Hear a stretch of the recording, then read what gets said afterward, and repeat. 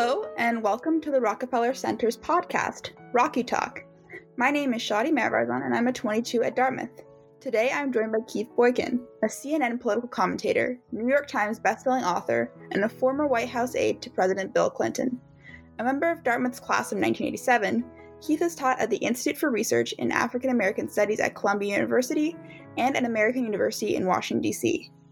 He is also a co-founder and first board president of the National Black Justice Coalition. Keith is a Lambda Literary Award-winning author of 4 books and has another book coming out this year titled Race Against Time. Keith, it's a privilege to have you with us today. Thank you for joining us. Thank you for having me. So many of your writings and often a lot of your work involves sharing personal experiences or are inspired by the personal experiences of others with regards to justice and discrimination based on your identity as a Black and gay man. Why do you believe it's important to share these experiences with others, and what do you think that these experiences do? What are the roles of these experiences on a public and national platform?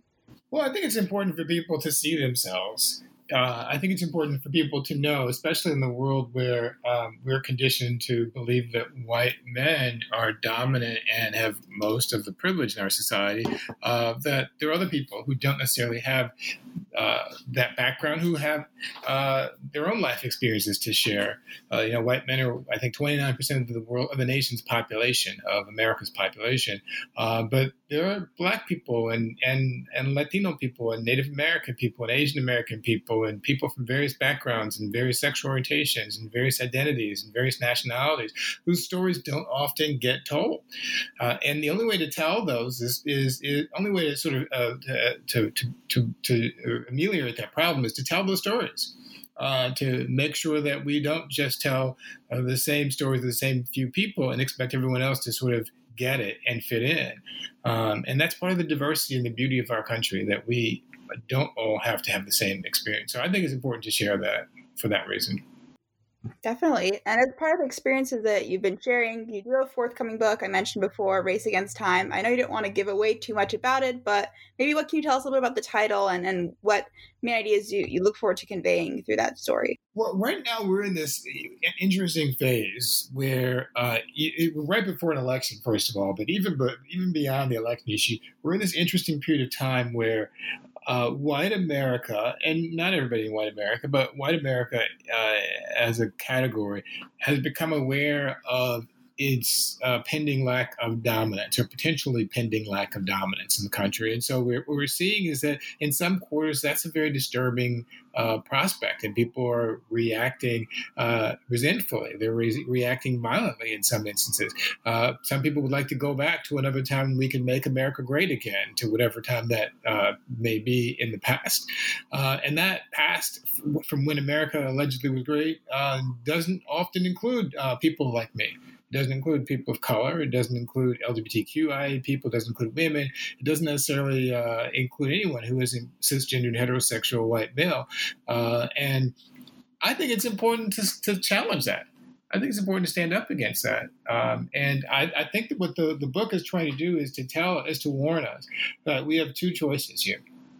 On one hand, we could continue on the current path where we don't really deal with the issues of race. We kind of let them simmer underneath the surface without actually addressing them forthrightly, and continue to have these conflicts that brew up every few years into what might call riots or uprisings.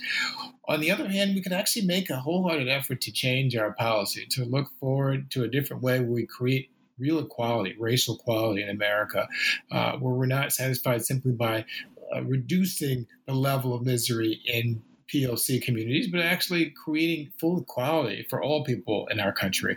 That's really the challenge we're facing. And so the race against time is, which side are we going to be on at the finish line? Are we going to be come across as victors, knowing that we've done everything we can to make America a more just, more equal society?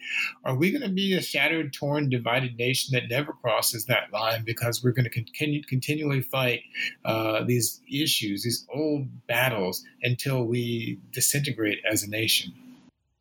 Yeah, definitely. And speaking of, I guess, coming to that finish line, how do you kind of compare or contrast today's kind of recent rise in social justice activism and the current social movement to ones in the past, and do you think that this is indeed moving us closer to the finish line? How close do you think that this gets us there? Well, the thing about this is you can never really tell where the finish line is, or when we're going to be reaching it, because the finish line could mean different things. It could mean that we reach this point of full equality, which seems kind of esoteric and ethereal and far away and almost impossible. Or it could be that we reach the point where the nation as we know it no longer exists. And so the question is, which finish line, I guess, we're talking about, which one we're going to be ending up at. And I think what's different is that right now in the new movement we're seeing, the Black Lives Matter movement and the movement for social justice, we're seeing people of all different walks of life and backgrounds who are coming together to fight for social justice. We're seeing people who typically haven't necessarily worked together in coalitions who are working collectively, even if they're not necessarily meeting together, working in the same agenda. And that's important development, because it's not just one group's obligation or responsibility to fight for social justice or change. And people are starting to recognize, too, that the lack of social justice actually harms all of us. It doesn't just harm people of color. It doesn't just harm Black people. It harms all of us because it makes us a weaker society. It means that we have to have more guns and more violence and more efforts to protect ourselves from this scary prospect of people coming into our neighborhoods that we don't like because we haven't empowered them. We haven't given them jobs and healthcare and education and housing and equality in the criminal justice system. Or we can have a society we give people the skills and resources they need to be successful, productive members of the society. We don't have to live in fear. We don't have to live worried about our neighbors. We don't have to all be armed to the teeth, ready for some impending civil war. And so I hope that people will think wisely and choose the choice of love, choose the choice of opportunity and hope, and not choose the choice of fear and division. Yeah, that's definitely a great point. Thinking about this current wave a little bit more, there's definitely a lot of different parts to it. We hear people emphasizing there is the protest on the street, there is the movements and the calls and the repostings on social media that made social media a very dominant way of expressing points of view. There have also been increased calls to go out and vote. There's also been a rise in activism from young people. So given these kinds of different facets of the current movement, how do you see the future of activism in this country, and particularly activism with regards perhaps to social justice kind of going? I think it's evolving. I mean, I think the nature of activism has evolved just because of the technological advances that make it easier in some ways to activate various networks of people. We're able to have virtual activism now, even in the midst of the pandemic. So not everyone has to actually be on the front lines of a literal physical movement. And I think what's happening is that the information age has also exposed us to more information to rebut and respond to the disinformation, the lies, and misinformation that's out there about various communities have been subjected to oppression.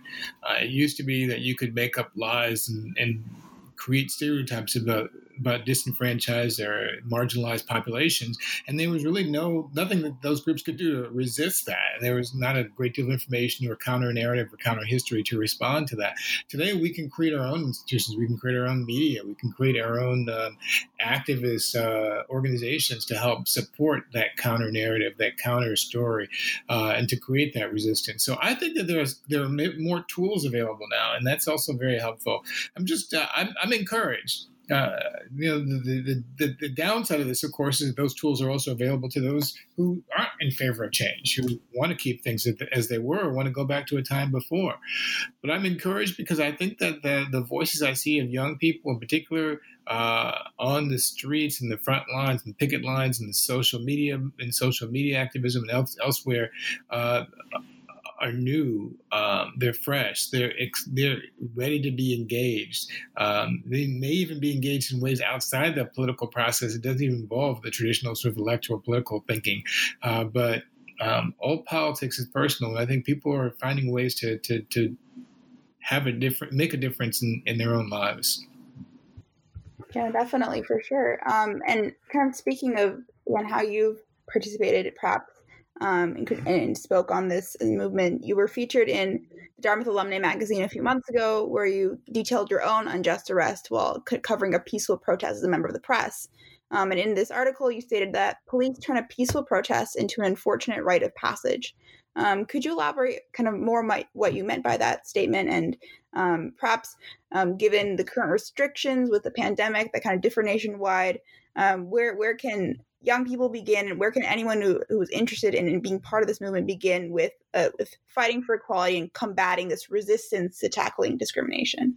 Well, when I said that police had turned a peaceful protest into an unfortunate rite of passage, I was really talking about the rite of passage of being arrested as a Black man. I had never been arrested before until earlier this year, and it happened when I was covering a protest as a journalist here in New York City, a Black Lives Matter protest through the streets of the city.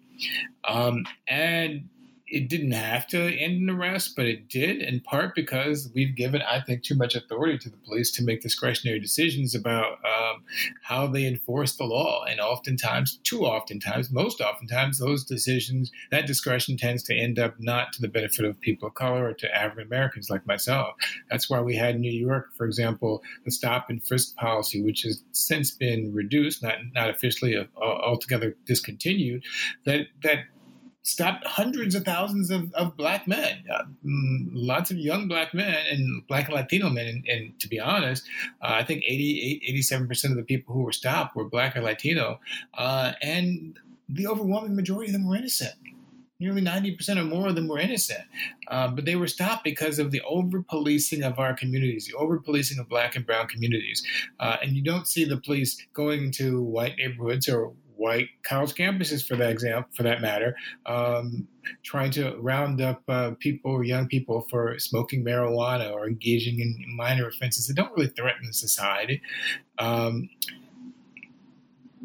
I just think that people have to be first conscious of what's going on. We have to educate ourselves about the racial disparities that exist in our society. We can't deny it. We can't pretend like racism doesn't exist. There are a lot of people who are invested in pretending that it doesn't exist and trying to claim that because there's some marginal difference here or there, or because one person who happens to be well-known and prominent has achieved success, that means everyone has achieved success. We saw that when President Obama was elected, there was an effort to create this sort of fake what I consider a fake post-racialism, to assume that America had moved beyond its racist past because of the success of one person, and that's never been the case. So I think the first step is really just educating ourselves and then educating others and using that knowledge not simply to hold on to it, but to empower ourselves, to take other action, to get other people engaged in the process, to spread the word, and to keep making change.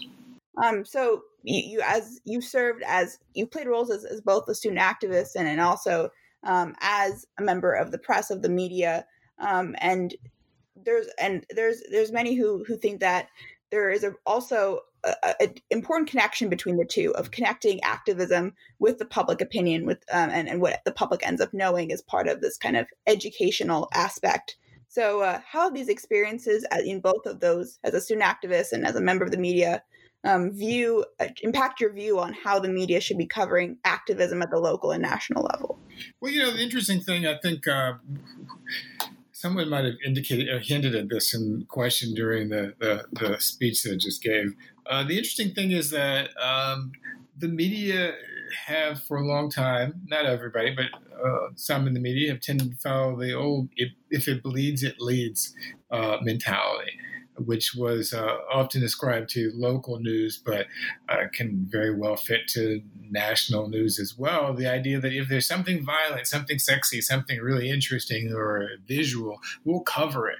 And so the things that aren't quite as sexy, aren't quite as visual, aren't quite as violent and graphic don't necessarily get the same attention. So you don't see the legions and legions of people on the protest lines or marching every week who happen to be still advocating for Black Lives Matter in cities across the country. You don't see them on the news very often unless there's some sort of serious conflict, unless there's some sort of violence or an arrest or a death or something that is dramatic and visual.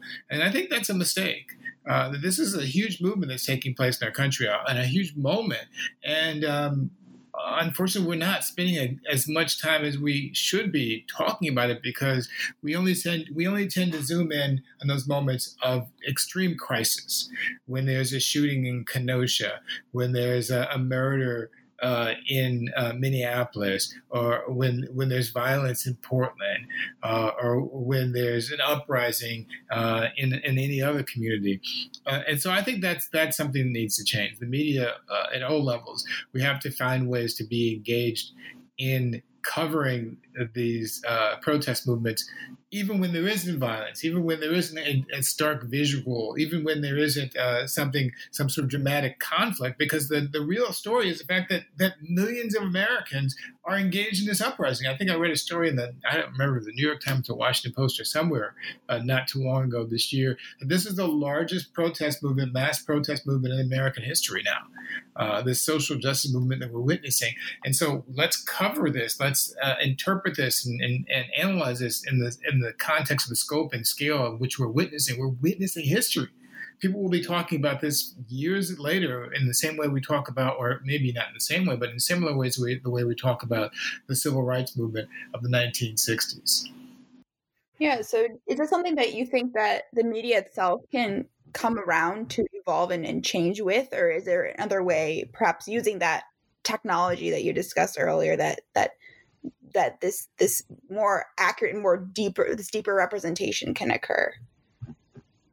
Well, I think the media is capable of it. It's just, the people just have to be convinced that it's important.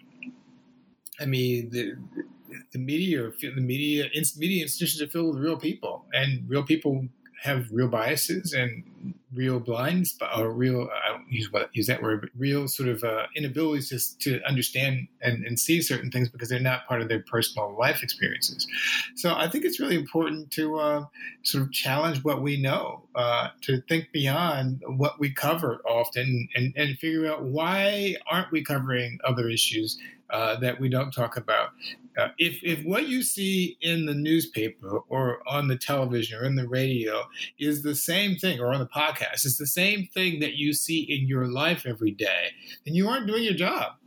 Because you're only one person. We're only one people. There's so many other groups of people out there we don't know. And those stories need to be told too. So if we're just talking to ourselves, repeating the same stories of the small communities of people that we're engaged with, we're not successfully reaching the multitudes of people who don't share those stories, who have different experiences, and often are even more marginalized than some of us who were marginalized as well. Yeah, that's an excellent point. And having, I guess, seen that this evolution of activism, and at the same time, this perhaps need for evolution on the side of the media, what advice would you give to undergraduate students today who are choosing, or who would like to engage in activism, seek to challenge outdated or discriminatory policies in support of their peers of color, in support of making sure that this understanding and knowledge is spread and represented in academia? What advice would I give? I don't know if I have the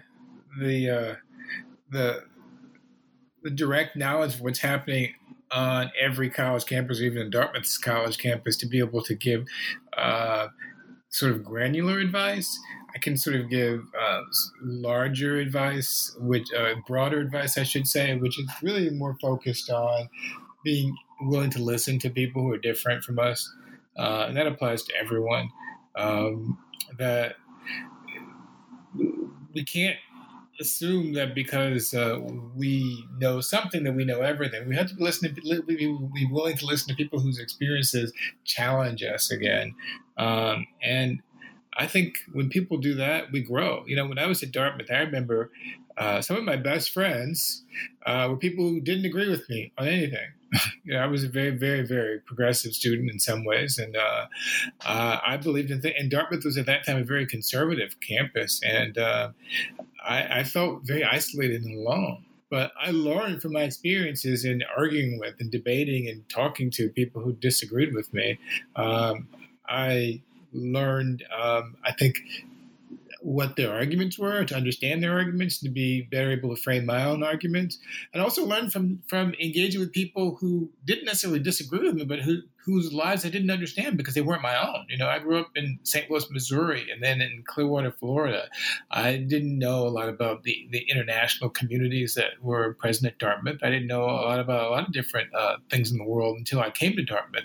Had a chance to travel across the world because of Dartmouth, to go to different countries, to participate in foreign study programs, to travel even representing the track team in international competition. And I just think those experiences helped me to grow. They helped me to learn more about the world and helped me to become a better person. So I just encourage people to do that, to sit down and listen to other people, not assume we have all the answers. Well, that's a really, really great note to end on, I think, today. Thank you so much, Keith, for joining us. And thank you for having me, Shelley. Yeah, I really enjoyed our chat. To our listeners, thank you so much for tuning in, and we'll see you next time.